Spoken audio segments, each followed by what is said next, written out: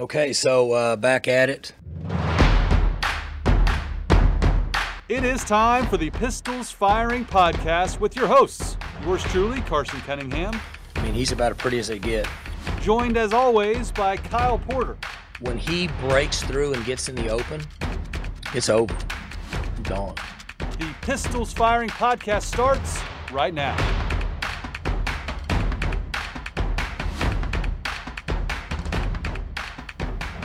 This is a different Pistols Firing Podcast. I'm Carson Cunningham with Kyle Porter. This is an OSU Rewatchables. If you're not familiar, the Rewatchables podcast, super popular podcast from The Ringer. They do movies with categories and topics, and they've also done some sports games. I think one of the first ones they did was the Thunder against the Warriors. So we're going to basically copy that model. I call it an homage, Kyle, more than just a ripoff. This is kind of an homage to the Rewatchables sports-wise. But we're going to dive into the 2004 regional final, Oklahoma State against St. Joseph's. I think we all remember where we were when we watched this one. Yeah, I mean, this is sort of what everybody in sports media is doing right now, is going back and watching games and talking about them. So that's essentially what we're doing. I wrote a ton of notes. By the time this podcast is posted, I wrote an actual post for the site. So something will be up on the site about this. Just kind of a few of the notes that we talk about, maybe a few others. And I actually put a thread in the forum as well. So I'll kind of reference that as we go through this. Well, let's get right to it, Kyle. I kind of want to set up just the lead up to this game. Oklahoma State was coming off a season in 2002, 2003, where they were good, but they were just kind of okay. They won 22 games. They were fourth in the Big 12.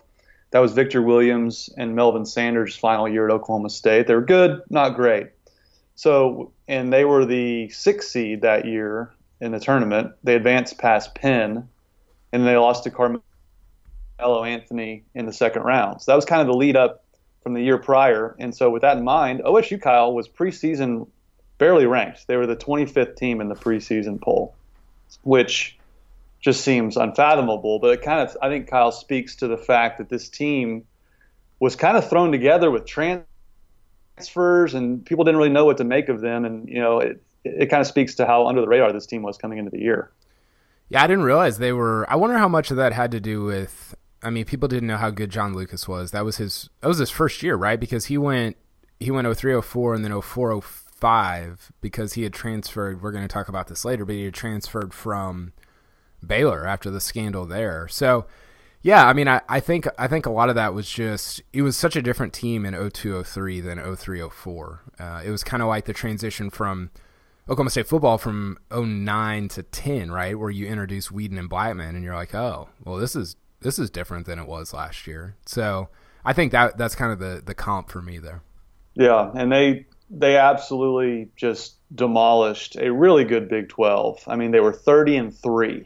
Yeah, it's in the regular season. That is really unfathomable. And this is really the height of the Big 12. Kansas was rolling under Bill Self. You had Rick Barnes at Texas. OU was coming off an Elite Eight with Blake Griffin. Of course, they were rebuilding. But, man, they won the Big 12 regular season championship. We all remember that game where they just demolished Texas at home.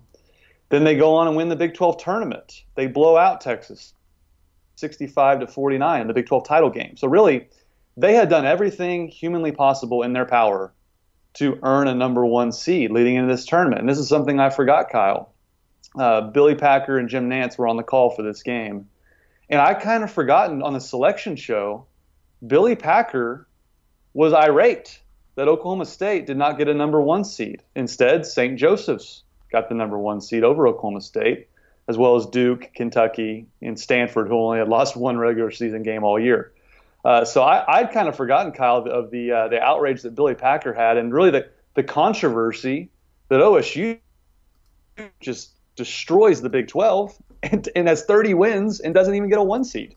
Well, and the reason they didn't get the 1 seed is even more indefensible. Jim Nantz talked about this on the broadcast. He said, and I guess I don't remember this, but I guess I vaguely remember it during the selection show, the committee, because they did interviews back then like they do now. Well, not this year, but normally.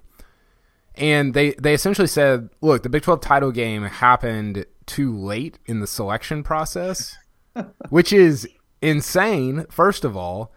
And that's going to be part of my we're going to do what if sliding doors later on. That's going to be part of mine. But, just imagine like somebody coming on the and I know they've moved all the conference games around to kind of accommodate that, but that's crazy that the conference title game didn't finish in time for you to get the seeding right. Yeah. What in the world? Then you're not doing the seeding right. Big 12. What are you doing scheduling the game at a time in which it can't even be factored into the selection show? That was insane. I mean, also, like, I don't know, the conference tournament thing. Is it great? For sure. It provides you a couple of weeks of great basketball, but like, is OSU different if they lose that Big 12 title game? I think they play Texas Tech than if they win it. No, they're the same. They won the freaking Big 12 regular season. That's a way bigger deal, and that shouldn't be the differentiation between getting a 1 or a 2 seed. Did I get that wrong? They beat Tech in the Big 12 title game. I thought it was Texas. Maybe that was the. It was. I think I'm talking. I guess I think it's the score from when they just killed Texas the last regular season. No, you're right. I was thinking of 2005. So they beat Iowa State in the first round, Texas Tech in the second round, and then Texas in the Big 12 tournament championship. It was 2005 because they went back to back Big 12 tournament titles, and 2005 they beat Texas Tech in the final. That's right. So not only does OSU get screwed by the committee and get a 2 seed, they ship them out east to East Rutherford, which against St. Joseph's is basically hostile territory. Not that St. Joe's has a ton of fans, but they get shipped as far away as possible, which on the surface seems like they got screwed even more, Kyle, but they have such great history in East Rutherford, New Jersey. That's where Big Country and them punched their tickets to the Final Four. So there's a lot of symmetry there. And so they go to the East bracket, Kyle. They're the 2 seed, and I think they go through an absolute murderer's row to face St. Joe's. Yeah. They have the hardest road possible. They take care of Eastern Washington in the first round. Then they play the 7 seed Memphis. This is under John Calipari. He's just taken over. He's just getting them rolling. They have 22 wins. That's a 7 seed. They didn't get to play the 10. They played the 7. Then, Kyle, and this is another screw job by the committee, they play a 3 seed in Pitt who had 30 wins. They were 31 and 4 coming into this game against Oklahoma State. In OSU, it's a close game. It's Tony Allen's. It's probably his Picasso, one of the best games of his career. Yeah. They beat this Pitt team by double digits somehow after a close game. That gauntlet of that Memphis team and that Pitt team, and then they get their chance at St. Joseph's. So this is kind of the build-up going into this game. There was controversy that St. Joe's got the 1 seed, but OSU gets their chance. But just, man, what a gauntlet they had to go through to get there. Yeah, the Pitt game, we should do a rewatchables for the Pitt game because it's also on YouTube. I think it's on YouTube. I think I saw it on there. I think I linked to it the other day. Yeah, it is. They didn't, Pitt that year, they didn't have any. I'm looking at their roster. Aaron Gray, who eventually played in the NBA, was on that team. Chris Taft, who played in the NBA, but they were both freshmen. They didn't have anybody who was amazing, but they were just and I think this about St. Joe's also. They were one of those college teams that you're like, they just get it. Like, they all play well together, and they gel. They've been around each other a long time. They had a bunch of seniors on that team. And do you remember speaking of that run, do you remember the dunk that Joe Graham had on Memphis that year? I do. That's come up on social media. I think Brian Keating tweeted it out. But that's one of the more iconic dunks in OSU lore. I think it was on One Shining Moment that year. Had to be. I think. It was I remember seeing that and being like, oh my gosh. And then yeah, this was pre-YouTube, so you had to just watch One Shining Moment to see it again. Yeah. I think I bought it on iTunes. That was when it was like first coming out on iTunes. You remember that? Yes. So Tony ourselves here. Tony had 23-7-2-2-3 in that Pitt game. I mean, we're going to talk about St. Joe's and Pitt in a minute, but we're going to talk about St. Joe's Oklahoma State in a minute. That'd be weird if we talked about St. Joe's and Pitt. Oklahoma State and Pitt combined for 62 wins that year, and that's a Sweet 16 game. Yeah. I mean, what are we doing? I mean, they like I said, a murderer's row. that's in the Sweet 16. I mean, again, that Pitt team, they won 31 games overall. I mean, this is when Jamie Dixon had Pitt rolling. They went on to be number 1 seeds or 2 seeds every year for the next 4 or 5 years after that. And OSU, I think, did play Pitt too in like the regular season down in Oklahoma City, maybe the next year or the year after. So they get past them, Kyle, and that sets up this game against St. Joe's, which obviously turns into an instant classic. That's why we're talking about it. And you're right. Nance and Packer said that St. Joe's was number 4 overall in the bracket and that OSU was number 5. So there was a lot of unsettled business here between these two teams. And Kyle, just rewatching it, we'll run through the categories in a second, but I don't know about you, but when I started rewatching this game, I had completely forgotten what a disaster the first half was. And I immediately remembered where I was when I was watching it and how much of a lost cause the game seemed throughout that first half. It felt like they were all out of sorts and they were not going to be able to come back. Yeah, it was 28-19 at one point, and Tony Allen looked like Keelan Boone out there. I mean, it was a travesty. It was so bad. I mean, nothing against Keelan, but he looked like a freshman. And he's throwing it away. He's dribbling into double teams. After maybe the best game of his career, he looks lost. And Lucas can't hit a shot. And there was one point I wrote down a note. It was like 28-19 or something. And I just wrote down 28-19 exclamation point. Because, I mean, look, like you get down close to double digits against a 1 seed in no matter when you're playing in a tournament, that's tough. Like it is really hard to come back from that. And we'll talk about the second half a little bit later on, but yeah, the first half was just it was not good, and Eddie was pissed the whole time. He was so mad. Well, and what St. Joe's did to get them out of sorts, Kyle, is they ran a full court press, and it looked like OSU had not practiced how to break a press. It was they were down. They'd given at one point towards the very end of the first half. They've given up 16 points off turnovers, and St. Joe's only had 33 points. That was like their whole offense in the first half was just turning over. You mentioned it, man. We'll get into Tony Allen's game, but man, he was all out of sorts, dribbling it all over the place. And they made this guy from St. Joseph's named Tyrone Barley look like Bowen circa 2000. This guy was just all over the place, getting steals. He was all over Tony Allen. I was going to say, really outplaying him. He guarded TA, didn't he? He did, and he was forcing all those turnovers where Tony was just dribbling into traffic. Looked like he was just all out of sorts. And I thought Billy Packer, who we'll get to too, made a really smart point. Is like John Lucas wasn't missing shots by like a little. He was like airballing it and hitting backboard first. Like it seemed as if, the moment was there. They knew how big a moment this was, and the whole team played like that in the first half. Yeah, no, I've got like 15 tabs open trying to figure out what's, my notes, my box scores. I got a lot going on here. It's funny because I actually looked up, and I've got all these notes written down for later. We can talk about them now, but I looked up John Lucas's 3-point percentage because I was like, was he just a worse 3-point shooter than I remember? And he wasn't. He was really good. He was, I think, 42 or 43% for his career at Oklahoma State.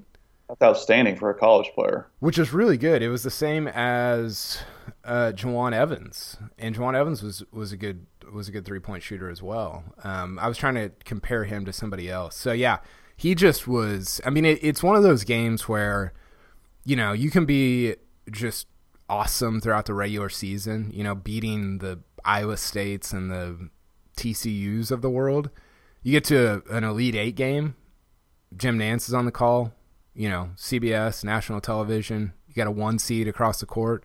It's a little different, and you're not used to the gym. You're shooting in a different gym, and when it started to get a little dicey in the first half, it wasn't Tony or John Lucas that they went to. It was Joe Graham, and I thought was just phenomenal for most of the the entire first half and the first part of the second half. Then he got into foul trouble, and it kind of got, he kind of got removed from the game, but he was unbelievable for the first 25 or 30 minutes.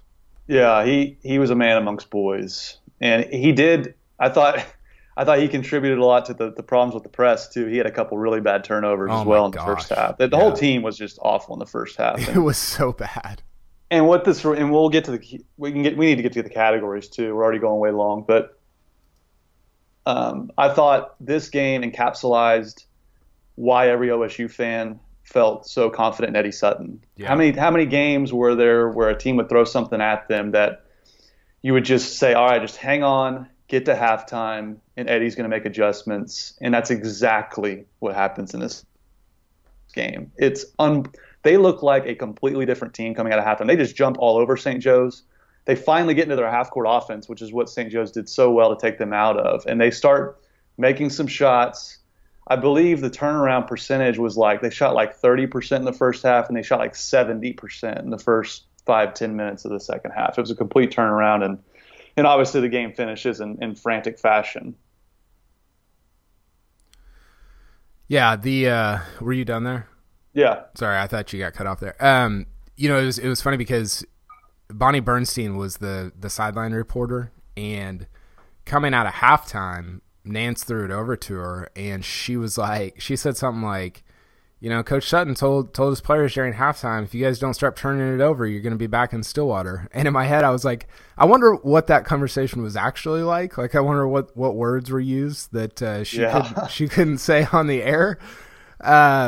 But it's true. I mean, the turnovers in the first half are what killed them, and I thought they did such a better job in the second half. I don't feel like philosophically or strategically they changed a ton, but I felt like they moved the ball a lot better. So instead of Tony Allen dribbling into a double team, you'd see him cut down the baseline and then feed Joey, who would just lay it in or dunk on somebody or whatever, and they just it's almost like they just clicked into place in the second half, the team that they had been throughout the year. Yeah, they started playing inside out. They couldn't get the ball to McFarland or Graham in the paint in the first half because they were too busy trying to break the press, and then the shot clock's winding down by the time they try to get into their offense. But as we all know, this game finished in just frantic fashion, and that's where I want to start with our categories. Yeah, we let's throw it to Chris's University Spirit first. We're going to hear from them, and then we'll come back, and we've got 12 categories here, 13 categories. So we'll start with number 1 and just work our way through them. Chris's University Spirit on Campus Corner in Stillwater, Oklahoma is proud to be your one-stop Cowboy shop since 1986 and proud sponsor of this podcast, Pistols Firing. They specialize in custom printed Oklahoma State apparel and merchandise and pride themselves on their excellent customer service. They also offer a full line of custom Greek apparel and can even outfit your Little League team head to toe. They're located at the corner of 3rd and Knobloch on historic Campus Corner. You can follow them on Facebook, Twitter, and Instagram, and be sure to shop online at chrisuniversityspirit.com. Shop Stilly, shop Chris's University Spirit. All right, Carson, category number 1. Where do you want to start? Number 1, the most rewatchable sequence of this game. Let me just kind of set the scene.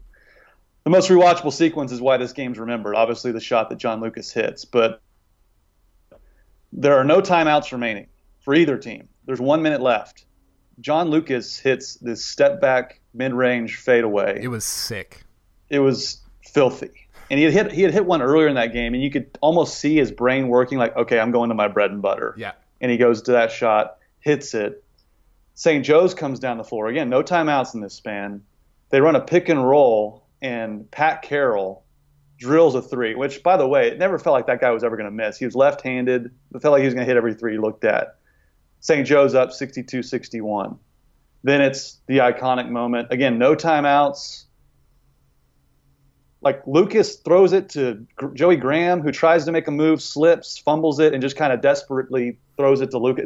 The play looks like it's cooked, Kyle. They look done. And then obviously John Lucas hits the shot, the biggest shot I think in OSU history, and the rest is history. But that whole last minute is as good as college basketball gets. No timeouts, great offense run, boom, that's the shot. So Carson, I've never done drugs. That's probably, people probably, that's not a revelation. The last minute was what I imagine doing cocaine is like. It was It was insane. I watched it 3 times on the I just rewound it and watched it like 3 different times because it happens in what feels like 8 seconds, but it's an actual minute of real time. I have this written down for later, but I'll just say it now. Actually, I'll save this for later because I want to talk about the way the play unfolded for Oklahoma State. But no, the last 3 possessions, like you see a ton of college basketball games where they end with fouls or they end with missed shots or whatever. So to go, back and forth 3 times in a row and get just dagger after dagger. I mean, Lucas's shot with, 50 seconds left felt like that could be the game winner, right? Mm-hmm. Yep. And then you got one from St. Joe's, and then you got another one from Lucas, and the whole thing was just. And then Jameer Nelson, I guess I've left off the last possession. Yeah. Jameer Nelson has a shot, essentially was it to tie the game? Was it a long 2 or a 3? I think it's a long 2. It was a 2, yeah. So they could have tied it, or was that? I can't even remember the final score off the top of my head, but it was a frantic finish, and that's easily for me the most rewatchable sequence. Yeah, it's not even close. That would have been to tie it. It was 64-62. Do you have any other nominations? Well, there was one sequence in there where, and this was in the second half, and I got to pull it up because I can't remember. So there was a rebound. I can't find it. I can bring up one of mine while you look. Yeah, go ahead. This is not even basketball related, but at one point in the broadcast, they show a montage of President Schmidley from Oklahoma State putting on the orange robe and the orange afro wig that the famous fan named Eric Eplin would wear, like the famous fan that sat front row in the student section every game. Apparently they had never lost while he was at a game, and he couldn't be there earlier in the tournament, so Schmidley dressed up as him. And they show a kind of a montage of him taking the robe and everything. And then they show the Daniel Bobick twins, Daniel Bobick's wife and her sister. They did their little, the Ride 'em Cowboys deal. And it was kind of just a montage of that whole tournament run this team went on. And kind of just, I thought, encapsulated just what a ride this team took us all on. It was just, there was so much involved with it, so much OSU pride in it. And I thought they did a really good job. That was a really rewatchable sequence, just all the cast and characters that were even off the floor with following this team around.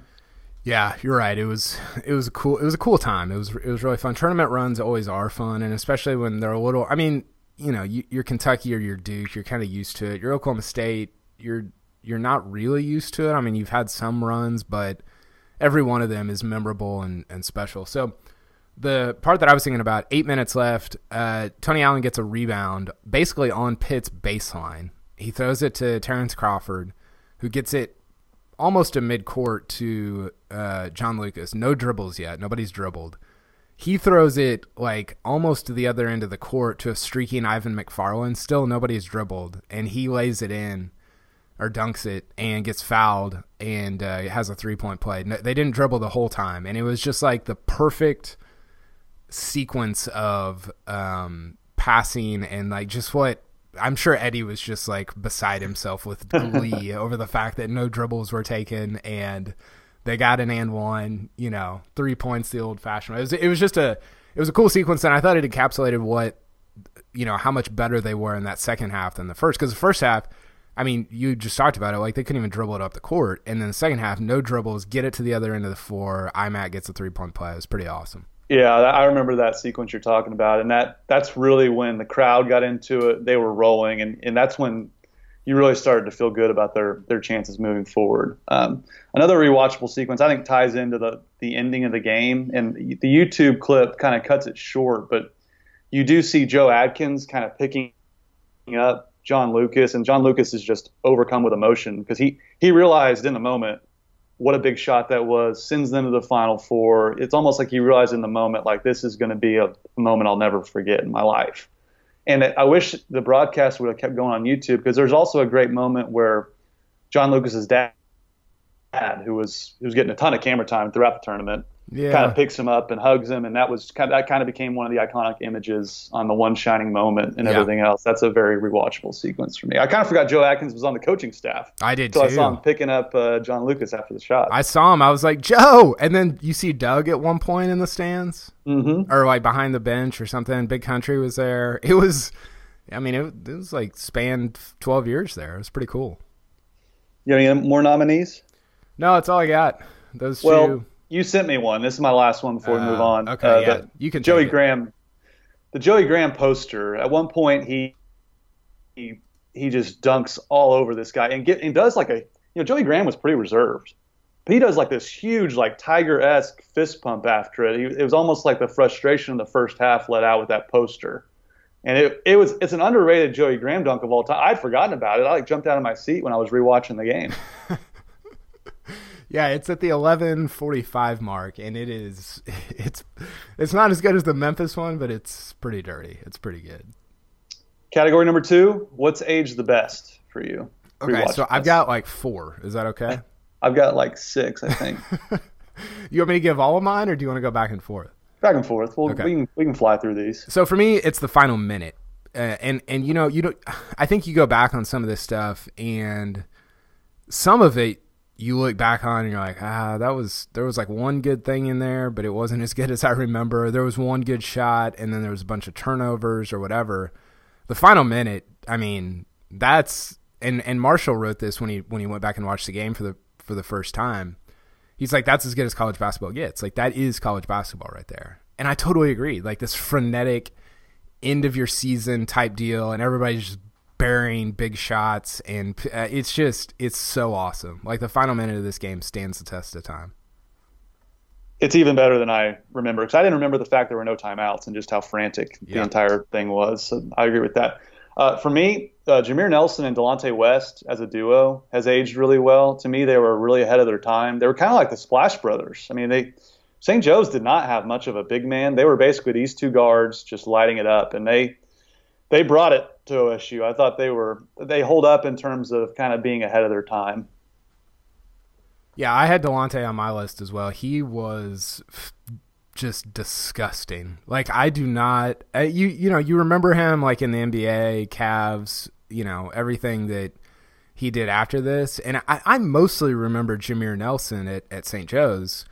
And when I went back and watched this, I was like, oh my gosh, Delonte was unbelievable. Like, and I think you saw, like, here's what makes him unbelievable. Oklahoma State put Tony Allen on him the whole game. Like, you're not putting Tony Allen on somebody who's just a clown. Like, Eddie Sutton was like, TA's got to be on Delonte West, and just he was so explosive and quick, and he wasn't big, but he had a couple of dunks that I was like, oh my gosh, like, what in the world? Like, he just blew me away with his athleticism and how good he was. Mm-hmm. Joey Graham's NBA potential for me, I mean, has aged really well watching this game. It obviously didn't age well in real life, but Kyle, you just watched this game, like the physicality he had, the dunks he had. His game seems so perfectly suited for the NBA, and I guess the shooting is what he lacked to make it. But you watch this game, Kyle, you assume this guy's going to make 10 All-Star teams just because he's just a physical. He was LeBron-like just in terms of his physicality. Yeah, I had Joey. This is one of mine that I wrote down was Joey as a grown ass man. Like, he was. That's what he was. I mean, and I wrote. I have this later on talking about his NBA potential. I think I had it under unanswerable questions. I put, was Joey too early for the NBA? Like, would he fare better in today's NBA? I don't know. You cover it closer than I do. I don't know if that would work better or if it would be even worse because he couldn't really shoot it in the NBA. But you look back and watch this and you're like, he was a stud. Yeah, I think he was more of a product of the game he was in. Like, he would have practiced shooting more if that was more of a thing. You watch this game too; the style of play is so different. I think if he came along now, he'd be shooting threes. He'd be playing much more different game. And I think you're right. I think the NBA was different when he came out, whereas he was kind of a tweener. He was like the dreaded 6'8" power forward. Those guys were considered tweeners. Now you can't have enough 6'8", 6'9" guys on the wing. Yeah, I think he would be much better now. Well, and there was part of it, and I wrote this in some of my notes. Like, I don't know how well he would have fared in today's like social media stuff, because there were games, man, where you like forget he's on the floor. Like, he would kind of drift sometimes, and And you watch this and you're like, you should be at 25-12 like every night, and he wasn't. And so I think people would have kind of gotten on him more so than we did back in 2003, 2004. Mm-hmm. I agree. Any nominees for what's age the best? What else did I have here? Oklahoma State's defense. I mean, Oof. It was. I mean, they had athletes. They had pros. There were 8 pros in this game. Oklahoma State had 5 of them. St. Joe's had 3, and their defense. I mean, look, Tony was terrible on offense for most of the game, but defensively he was just. I mean, it was awesome. He was so good, and even, guys like Bobek and Spoon and McFarland. I mean, they were just. Everybody knew what they were doing defensively, and I thought it really showed.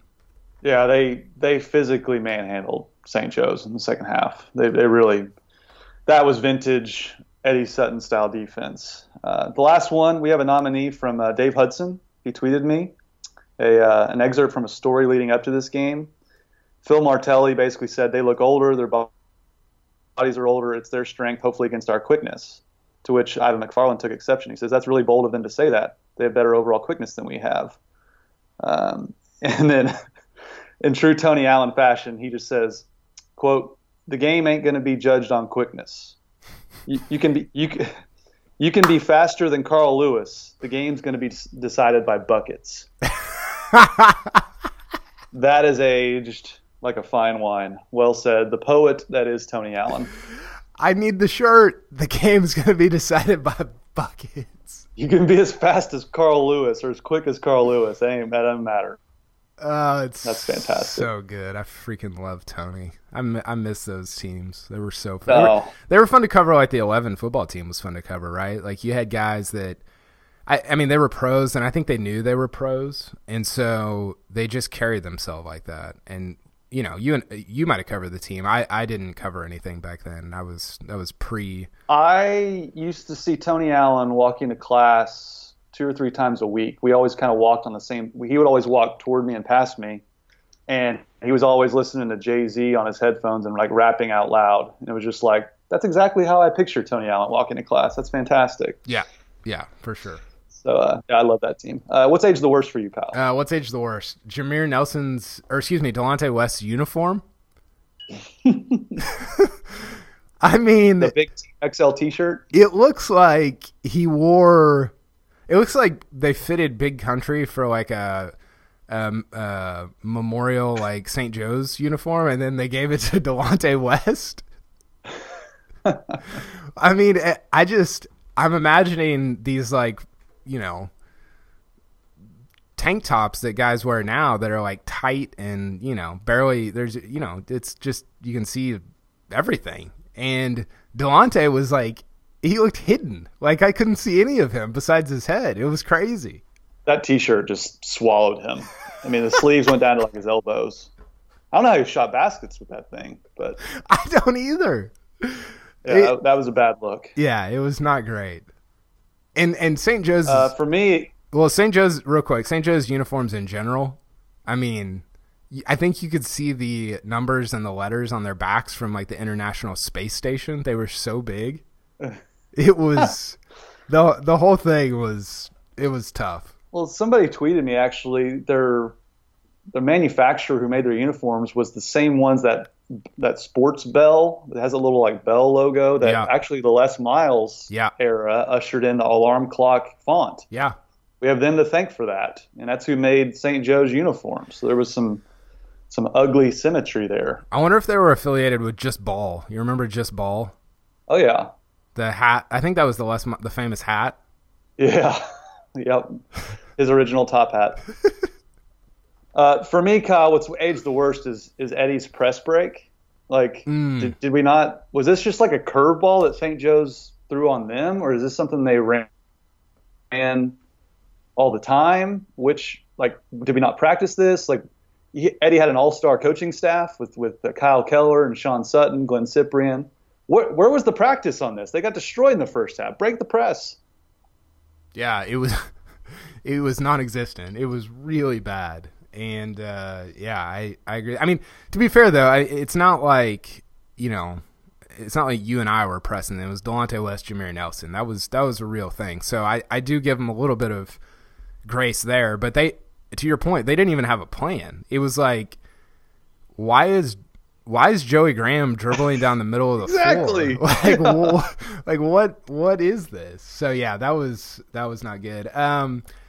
I had the number of mid-range shots Oklahoma State took. Now, look, like it was a different game in 2004. And actually, somebody on the chamber said this, and I agree. It was almost faster back then.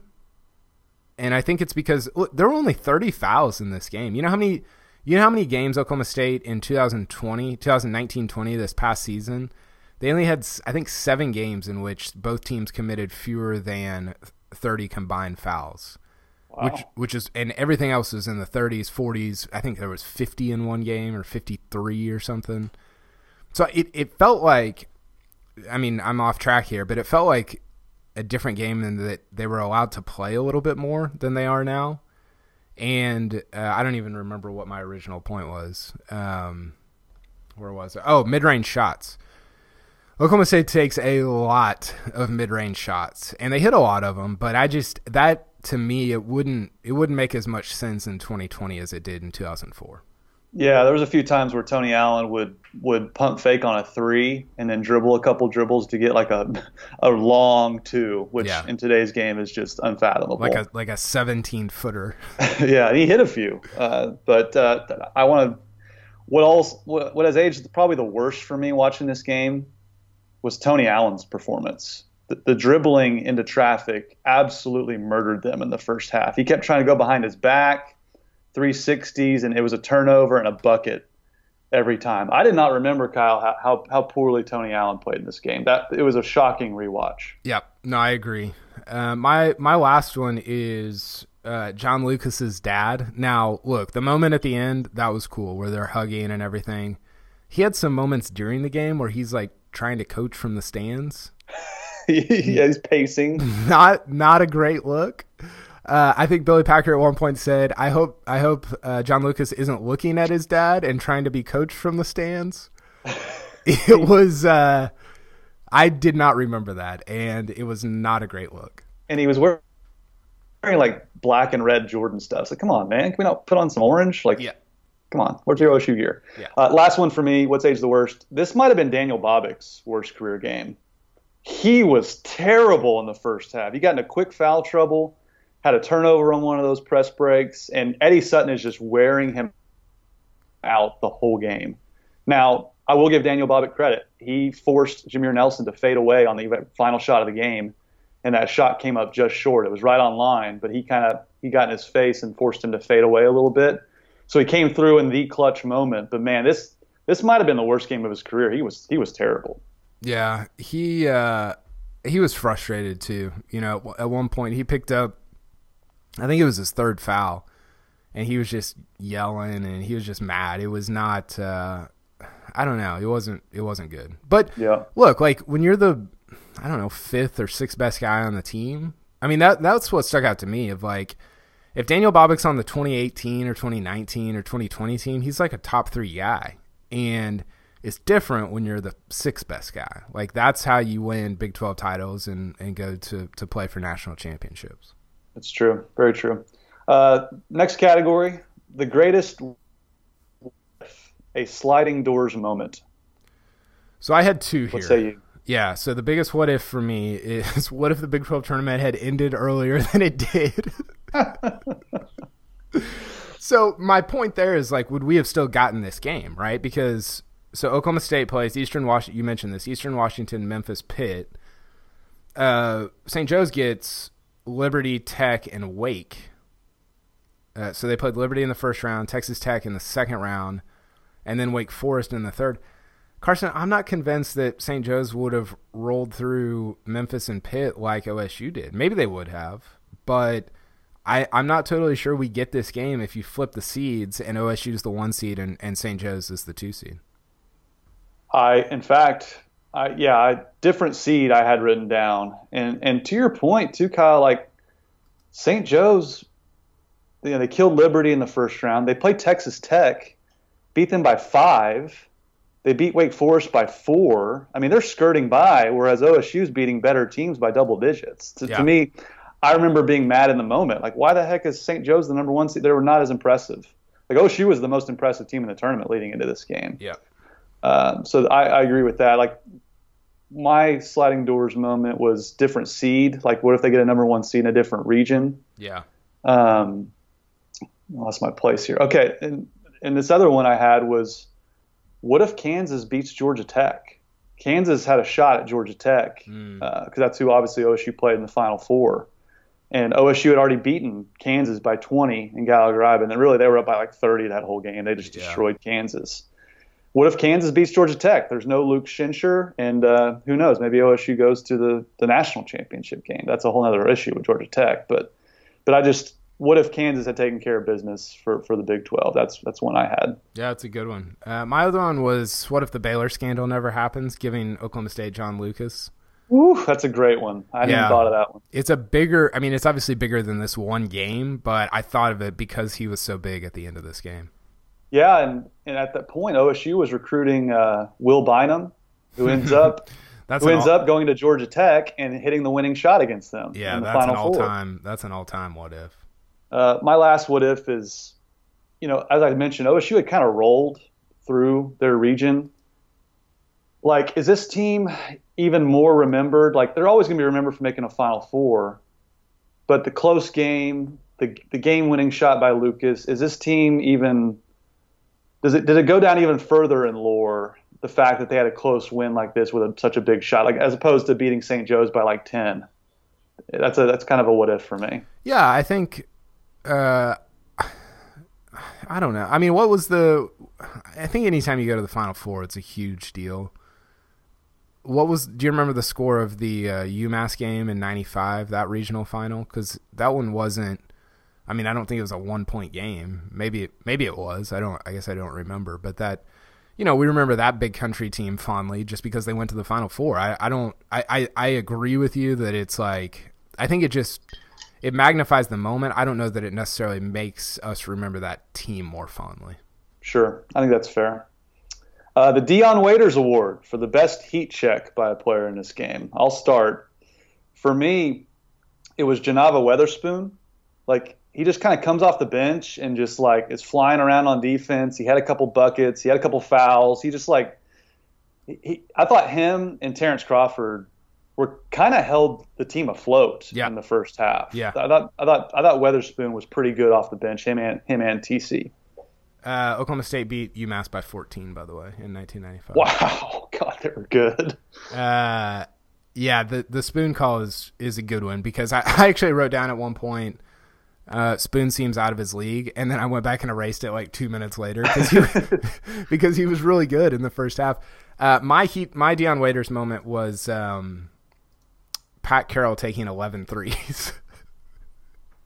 I have Pat Carroll written down too. For St. Joe's, he took 11 threes. This was, I mean, it wasn't the Steph era either. It was unusual to take that many threes, and he took 11 of them. He only hit 3 or 4, I think.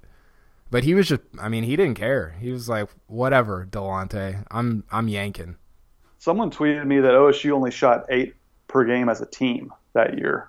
So that kind of illustrates your point. That illustrates the point I made. They were really kind of ahead of their time. A 2-guard dominant team that shot more threes than normal. But I had Pat Carroll written down too. Didn't feel like he was going to miss, even though he missed a lot. He did miss a lot. The Grady Little Award. Again, these are Bill Simmons categories, so they're Boston-centric. Grady Little Award for coaching screw-up. What's yours? We might have had the same one, and I only had it because Billy Packer was yelping about it throughout the second half. I thought Eddie almost got himself into trouble by keeping Joey out too long. So Joey picks up his 3rd foul with like 10:30 left, and he takes him out. He puts him back in. He picks up his 4th foul with like 7:30 left, but he doesn't bring him back until I think 3:30, and it gets into like the 5-minute range, and you're like, wait a second. Like, here's the lineup they had out there with 4 minutes left, Carson. So you hit the 4-minute mark. You're 5 guys. This is your crunch time 5. Now, this is not who they ended the game with, but at 4 minutes, you need to have your crunch time 5 in there. They had Daniel Bobick, Tony Allen, Terrence Crawford, Spoon, and IMAC. Oof. That's not good. You got to have Joey and John Lucas out there, and they got him back in, but it was with like 3:20 or 3:30 left. I thought Eddie almost overplayed his hand there. He got away with it, but another, 30 seconds, minute, and he might not have. Yeah, I think I now that you mentioned, I think I remember screaming at the TV to put Joey back in. Mine also pertains to Eddie. OSU was out of timeouts with like 2:30 left, and St. Joe's had 2 timeouts left with about a minute 30 left. So like the timeout disparity, a lot of that was, the coach doesn't call every timeout. Sometimes players get in bad positions, and they kind of ran into a buzzsaw with that. But they had no timeouts for like the last 2.5 minutes of the game. So the timeout situation was kind of a coaching mess up as well. And I already mentioned the press break from Eddie was just, it was atrocious in the first half. But they fixed it in the second. What else you got? That's all I had. I thought it was a pretty well coached game. I thought what's his name from St. Joe's? Phil Martelli? Yeah, I thought he did a good job. I thought, putting Barley on it was interesting to watch the switches because you had Tony Allen being guarded by this Barley guy who was just in his dish all night, and then on defense, Tony would have to switch over to Delonte, and he was kind of worn out by the end of it, I think. I mean, I don't know how you wouldn't be running Delonte all over the floor and then getting just abused by this Barley kid. I thought both of them did a good job, other than the press break thing. You're right. My last thing that I had was I thought Phil Martelli should have taken more advantage of Jameer Nelson being guarded by Daniel Bobick. And look, I thought Bobick was one of their best defenders. He's obviously their 2 guard. They didn't have a lot behind him, but it felt like Nelson could get by him anytime he wanted. And I thought they should have attacked him more in terms of like pick and rolls and just the matchup of Jameer Nelson, who, look, he was an awesome player. I thought they could have taken advantage of that a little more than they did in the second half. I don't remember Lucas not being a very good defender. Was he just terrible defensively? Well, he's really small, and of course Nelson wasn't that big. But yeah, I think they tried to hide him on defense quite a bit. I mean, they had him on. He has played in the NBA for a while though, so. They had him on some guy that was, I don't think it was Carroll, it was some other white guy that was like taller. I mean, he was a lot taller than Lucas, and I was like, wow, they are trying to stash him because Spoon was on Nelson. I guess Bobick was out. So they kind of went with like Spoon and Bobick throughout the game against Nelson, which was interesting. Yep. Next award, the Tim McCarver Award for Broadcast Team Critiques. I don't know about you, Kyle, but I thought Billy Packer was sensational. I thought he was throwing about 98 miles per hour, high heat the whole game. He starts off the broadcast saying OSU deserved to be the number 1 seed. You could hear him talking in reverential tones throughout the game. Like you could really tell. Obviously, he was calling that region, so he called a few OSU games prior to that. But you could really tell he had done his research of how freaking good this OSU team was, and specifically how good Tony Allen was. I thought Billy Packer was sensational. I thought he sets up the final stretch, the final 2:30 perfectly. They come to him and Nance. He's like, OSU has no timeouts left with 2:30 left. Tony Allen called one you just cannot make as an upperclassman. That really has put them in a bad bind. He has to know the situation better. And the last thing I'll say is I thought this game ends in such frantic fashion. But I thought Billy Packer encapsulated the whole game on the spot as the game ended. He says, quote, this has been everything this game should have been. Yep. 2 outstanding teams. Heartbreak Hill, not Hog Hill for St. Joe's. I've never heard that phrase before, but it kind of worked. 2 great teams playing outstanding basketball. That was his line at second the buzzer hit 0. I thought Billy Packer was awesome. I had that written down too. I said I thought Packer in particular was outstanding. I thought he called out refs when they needed to be called out. He was hollering about Joey the whole game, about how good he was, which he was. And then the thing that stood out to me, Carson, was he kind of went at guys that were stars for not playing well. Like he was on John Lucas in the first half and the beginning of the second. And I think that's something that we've kind of gone away from in terms of sports media and broadcasting. Like everybody's kind of, and I get it, like you're friendly with guys, you don't want to kill guys or whatever, but he did a great job of balancing it without being mean-spirited, and I thought he was fantastic. And, I thought Nance was really – them together, it They were so good together, and they worked so well together. I forgot that Nance was on that call. I have to ask him about that sometime. See what he remembers from it. I thought it added weight to the moment, to the game. It adds to the kind of just the lore. I keep using that word. That's really. I was pleasantly surprised when I found out that those two were on the call. The A team. And the other thing is, like, as fast as that last minute seemed to us, 15 years later, can you imagine trying to call it? I mean, in the moment, trying to get all that stuff right and like do it with some gravitas, and it just, they did it really well. And I'm with you. Packer was awesome. I guess that's another what if. What if Gus Johnson calls the Joey Graham show? But no, they were great. I don't have a ton on these. This is best unintentional comedy moments. I had the Schmidley dressing up as Eric Eplin. You mentioned it, young Gottlieb, who looked like he was about, obviously he was only a few years out of college, but he looked like he was about 21 in the shot of him behind the bench. But my number one, my only one really, Kyle, is Eddie Sutton in the first half, after Joey Graham has one of the worst turnovers of the first half on the press break. He unleashes maybe the most iconic Eddie scowl of all time. His bottom lip is almost touching his nose. He's scowling so hard at Joey. I thought it was, since they went on to win the game, it was a really funny moment. Was that your unintentional comedy? Yes, because it was funny. It wasn't funny in the moment, but it was kind of unintentional comedy, just how big of a scowl that was. It was almost touching his nose. I literally wrote down every shot of Eddie on the bench was my best unintentional comedy. Carson, there was a moment in the second half.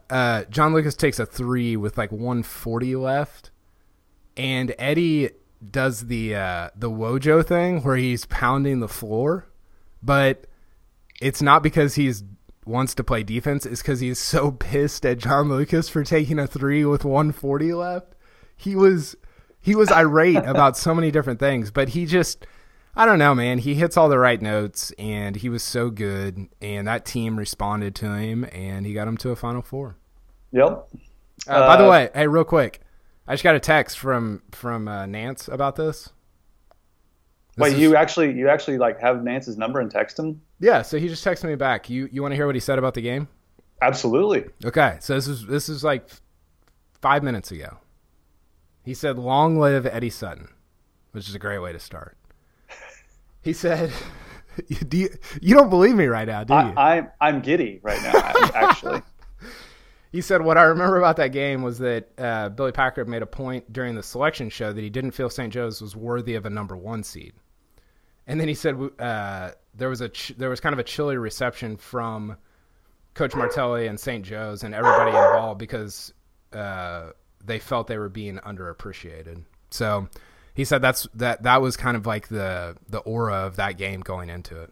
Wow, good memory by him. You know how many games he's called? I know. It's amazing he can bring that up. I was thinking about that. I was thinking about that during the game. I was like, how many cool games has he, been a part of or been close to or whatever? Because we watch them all, and it's like you kind of forget about him. But to be calling it, to be part of the moment that's a pretty cool thing. Yep. Next category, probably unanswerable questions. For me, the number one, Kyle, is what if Joey Graham doesn't fumble it to Lucas? It looked as if he was going to drive to the bucket. Does he get fouled and go to the free throw line? There's a lot of alternate scenarios that could have played out if he didn't bumble it and fumble it. Yeah, that's a good one. I'm going to talk about that in my hottest retroactive take here in a minute. I think mine was, what would that OSU team look like in this era? Monty Bernstein talked about how like they were the best shooting team in the country. I don't remember that. I guess it makes sense because Lucas was a good shooter. Bobick was a good shooter. Tony was a decent shooter, as I remember. I didn't look up his numbers. But yeah, I wonder if they're better or worse in 2020 and the way the game is now than they were in 2004. Mm-hmm. That's a good one. Also, if they lose, like for me, like if they lose this game, is Tony Allen's legacy affected? Is it remembered differently? Because again, he was really bad in this game. Is he still? I talk about him as if he's the GOAT to ever play at OSU, just because he was the alpha on both ends of the floor. I did not remember how poor he was in this game. If that was the last memory we had of him, what does his legacy look like? Yeah, that's a really good one. I didn't even think about that. I had, and mine's similar though. I started thinking a lot about like just how to translate 2004 to 2020. And so I was just wondering if Tony could be as good in 2020 as he was in 04, because I don't think he was a great three-point shooter. He didn't take a ton of threes, I don't think. He was a good shooter overall, but I think it's because he took shots that he can make. And maybe to your point, maybe he just practices more threes and he becomes better at it. But it seems like his game was really kind of built for that sort of era, like just muck it up and get after guys defensively. I don't know. I don't know if he's the same player in 2020 as he was in 04. That's true. Very true. And my last probably unanswerable question is, and I think this was kind of a narrative for that team, is why couldn't they get Stevie Graham more involved? I think a lot of people wanted him to get more playing time, and usually at the expense of Daniel Bobbick. I think that was kind of always the talking point is, Stevie Graham's half as good as Joey Graham. Why doesn't he play? I mean, Yeah. Stevie Graham went on to have, I think, a better, quote unquote, better career than Joey did in the NBA, which is shocking. But I think that's an unanswerable question from this team is why couldn't Eddie get anything out of Stevie Graham? Well, really, both teams only played 7 guys on each side, right? So St. Joe's literally only played 7 guys, and for Oklahoma State, it was really just TC and Spoon that played off the bench. You saw Jason Miller got like 3 minutes, Stevie got 1 minute, and that was kind of it. It was basically a 7-man rotation on both sides. So yeah, I'm with you. I'm curious about that.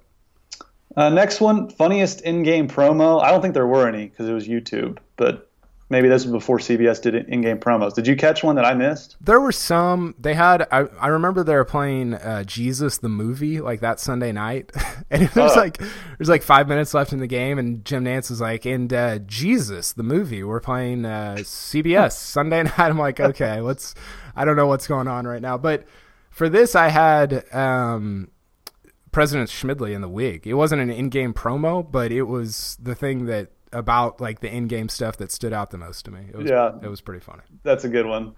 Here we go. Hottest retroactive take that you wish you had in the moment. Okay, so I got 2, and I'll give them both to you. The first is that St. Joe's had the 2 best players on the court. Oof. I don't know if I actually believe that because Joey was freaking good. And Lucas at the end of that game was sensational. I guess my point is I don't remember Nelson and Wes being as just unbelievable as they were. And then my second one is that last possession that Oklahoma State ran was nonsense. They had no idea what they were doing because you had the 3 other guys on the other side of the court. You give it to Joey at the 3-point line at the top of the circle, and what are you expecting? Like, is he gonna like take his guy off the dribble? I mean, that's what he tried to do, and he couldn't even get to the free throw line. And I think they kind of got bailed out because he slipped, right? Because you see the St. Joe's defender that was on, I forgot who it was, but that was on Lucas kind of go help because it's like, oh, we might get a turnover here. And because he slipped and was falling, that almost created space for Lucas to hit the shot. And it was a botched play is what it was. It wasn't even a play. It was nothing. And then it turned into the greatest moment in OSU basketball history, or one of them. It really was. And you're so right, because when he bobbles it, Lucas's man starts to go for the basketball, and Joey picks it up at the last second. Yeah.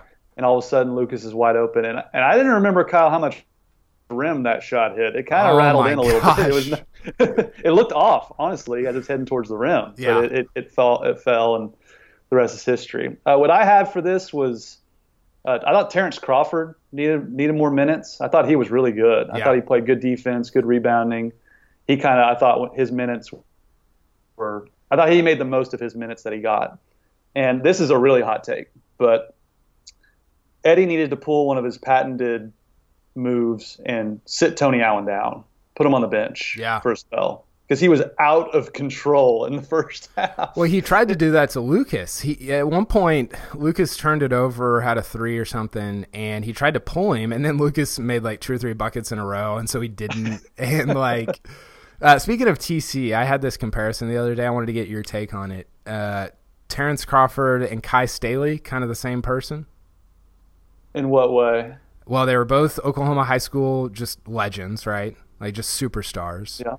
Both had injuries in college. I think both had knee injuries in college. Yeah. And then both became fan favorites kind of later on. That's a really good comparison. They kind of became unsung heroes in a lot of ways.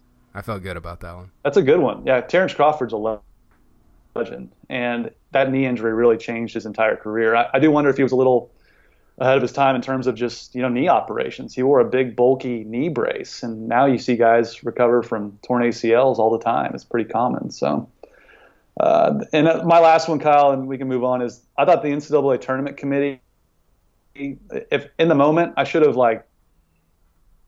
thought more that we needed a Sports Illustrated 10-part series on the shadiness of the NCAA tournament committee. Not only giving OSU a 2 seed, but putting them in that region with Pitt as the 3 seed and St. Joe's as the 1 when OSU should have been a 1 seed. I thought that was egregious. But it makes sense, right? Like if St. Joe's was the last one, you wouldn't want to be again. I forgot who the other 3 1 seeds were, but you would want to be in the easiest, quote unquote, easiest 1 seeds region, right? Yeah, that's true. But yeah, Pitt a 31 3 seed is tough. Yeah. You ready to move on? Yeah. Any more hot takes? No, that was the hottest take is that Eddie didn't have a plan at the end and everybody got bailed out. Yeah, well, he didn't have any timeouts. He didn't have time to formulate a plan. And it almost made it better, for both sides. I'm pro, don't call the timeout. You're not gonna run unless you're Brad Stevens. Just let it go. Just let guys go at it, figure it out, and if it falls, it falls, and if it doesn't, then it wasn't gonna fall anyway. Although Eddie had some good ATOs, we all saw those. But Apex Mountain, Kyle, who I guess there's several candidates here for Apex Mountain. Was this John Lucas's Apex Mountain? He hits the game-winning shot to send OSU to the Final Four. I think it's got to be, right? I mean, he had a good year the next year. They lose to Arizona in the Sweet 16, the Salim Stoudemire game. He played in the league a little bit. But I don't know. He played in the league for, I guess, probably longer than I think he did. He was there for quite a few years. He hung on, yeah. But he didn't really. I don't think he ever really did anything, did he? No, he was kind of a bench guy, and end of the bench guy. I mean, look, that's a big deal. How many guys can say I made a shot, I made a 3 to go to the Final Four? There's 10 guys on the planet that can say that. That's a huge deal. It's not like. That's a really great Apex Mountain if you're an athlete, if you play high school, college, pro sports, right? Mm-hmm. So yeah, I think that was Apex Mountain for him for sure. I think this is Eddie Sutton's Apex Mountain. Look, we've criticized some of his coaching in this game, but make no mistake. I mean, I'll always remember Kyle. I think this is the definitive, most iconic photo of Eddie. When I think of Eddie Sutton, I think of the photo of him at this game cutting the net down and smiling, holding the net. I think, obviously, we all know how his career played out after this. They lose in the Sweet 16, and that's basically it for him. So I think making the Final Four, and Eddie talked on the broadcast through the announcers a lot about this. I'm not going to have very many chances at this. This might be my last chance at the Final Four.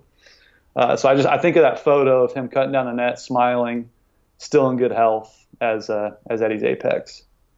Yeah, he would have been my other one as well. John Lucas averaged 7.5 points for Chicago one year. Yeah, he played quite a bit on Chicago. That's who I think of when I think of his career. That's pretty good. Joey Graham's Apex Mountain? Who won Big 12 Player of the Year? Or did he win it the next year? No. He never won it. But I'm wondering who won it in 2005. Was that probably someone from Kansas? It wasn't. Blake Griffin wasn't there. I'll look it up. You give your Joey take. I think this might be just because it was their biggest run in March. Now, obviously, he went on to be a lottery pick, so he still had plenty more moments. But I'll stop short and say this wasn't Joey Graham's Apex because it wasn't his Picasso, but he did make the All-Region team. I think 3 guys. I think Tony Allen, John Lucas, and Joey Graham made the All-Region team going into the Final Four. So he was good. He was great, but I don't think it was his Apex. I do think this was the Bobbitt twins' Apex. How much camera time did they get? Yeah, it was a big run for them. I looked up Daniel Babic as I was researching for this, like just to see what he's doing. And he's like coaching in Arizona, I think, Phoenix maybe. I don't know. He'd be somebody that's interesting to talk to. Speaking of, we're gonna have somebody from this game, Carson, on our podcast soon. Ooh, can't wait. Yeah, I can't give it away. It's a tease. But yeah, it was definitely the I don't even know what we're calling them, but it was their time to shine, and they did. It was great. Maybe we'll find out what exactly Eddie said at halftime when we talk to this person. Wayne Simeon, Big 12 Player of the Year in 2005. That's right. He was really good. Yeah. So okay. Final category, Kyle. Uniform review. Sponsor before we do. Yeah, review. Let's talk about this week's uniform review, brought to you by Chris's University Spirit, your one-stop cowboy shop on Campus Corner. Be sure to shop online at chrisuniversityspirit.com. I don't know what to say other than St. Joe's uniforms are like some of the worst that have ever been created. They look like G League uniforms. Maybe like expansion franchise G League uniforms. They look like high school uniforms. Yeah. They were really bad, and I think this is one of the more classic looks from OSU. I love the black road uniforms.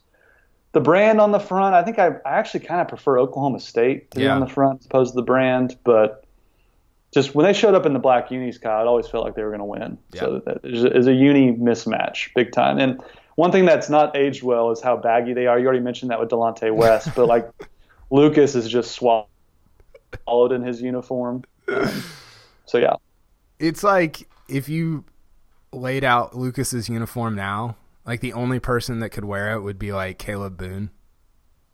Yeah. That's who would wear it if he was if they just had his uniform out. I still have those shorts. Those shorts are awesome.